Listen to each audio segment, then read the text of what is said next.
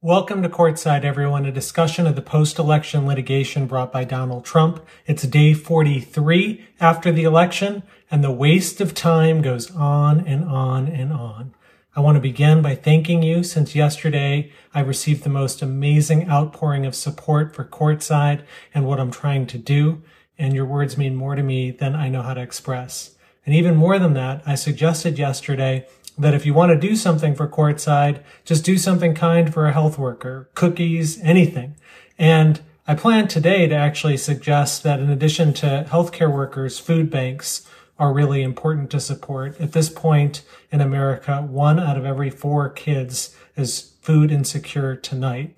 And I got ahead of myself a little bit in the comments last night, and already you all have stepped up. So here's how it went down. Someone named Phoebe Doesn't Know suggested donating to food banks. And I said, exactamundo. That's what I was going to say the next day. And right away, people stepped up. Someone named Joyce Purr donated $1,000 to the Cincinnati Free Store Food Bank. Wow. I mean, it's just awesome. Please keep those gifts coming. We have the power to do so much good at a time when our country needs it. Okay, back to reality. Yes, Trump continues to not believe in gravity. He just retweeted Senator Rand Paul, who said, quote, "The fraud happened. The election in many ways was stolen." And crazy Uncle Trump also tweeted, quote, "Massive fraud took place with machines, people voting from out of state, illegals, dead peoples, no signatures, and so much more." He's tried all of these garbage claims in court and lost and lost and lost. The litigation count stands at 1 out of 60 cases that Trump has won. That one didn't buy him a single vote. There are almost like no more cases left for Trump to lose at this point. But he's soldiering on. The Kraken lawyer, Sidney Powell, filed an incomprehensible emergency petition to the Supreme Court of the United States today. I think my reading comprehension is pretty good. I stared at it for a long time. I couldn't even understand a single sentence of it. Meanwhile, the city of Detroit asked for sanctions on Sidney Powell for filing one of these Kraken lawsuits. The city called it a frivolous and abuse of the democratic process. They're trying to stop her from practicing in court. And they say, if you continue with your appeal, Sidney Powell, you should post a $100,000 bond. Now, sadly, we haven't heard from Rudy Giuliani recently. It's not because of COVID. Remember, he got special access to the monoclonal antibodies that virtually no one else can get in America. And Rudy got some good news today. His son, Andrew, was appointed to the National Holocaust Memorial Commission by President Trump. I have no idea what young Andrew's qualifications are to be on this presidential memorial commission, but if he starts thinking about Holocaust memorials, he could start with his father. After all, Rudy Giuliani, who's Catholic, last year said that, quote, he was more of a Jew than George Soros. George Soros survived the Holocaust. Now, for tonight's program, the question I get from you more than any other is, why is Trump doing this in terms of the election? Is he that delusional? Does he have some angle? My answer, yes. Yes, he's obviously delusional. When you surround yourself with yes people and fire anyone who disagrees, reality gets bent.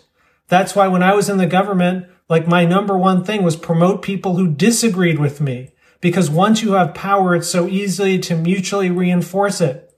But it's more than that for Trump. It's looking like a con. And I got the receipts. I did some investigative sleuthing. So a few months ago, one of the Trumpistas thought it would be funny to add me to the Donald Trump email fundraising list.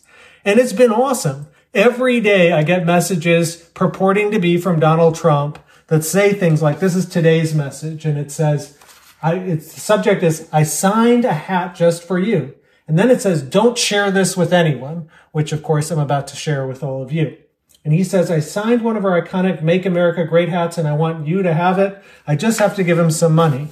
And yesterday I got another one that said, a present for you from Donald Trump. Again, it said, don't share, which of course I'm doing. It says, you've always been a top supporter of our movement. So when I saw our beautiful new 2020 Christmas Trump ornaments, I knew you needed to have one immediately. And the picture is cut off, but oh my God. I love Christmas ornaments, not this one. But I also get the ones that he sends about election fraud and donating to that. So, for example, I just got this one recently, and it's from Donald Trump, and it's called, the subject is the election, and it says, "This may be the most important email I ever send you. Please contribute any amount right now to fight for the integrity of our election." And he always says that your contributions will get matched 11 times or something. So if you give $250, it'll be worth $2,750. I severely doubt any of that. It sounds like Trump, salesman's tactics. But here's the really important thing. If you click on that and you ask to donate, then you get some fine print. And the fine print is quite amazing.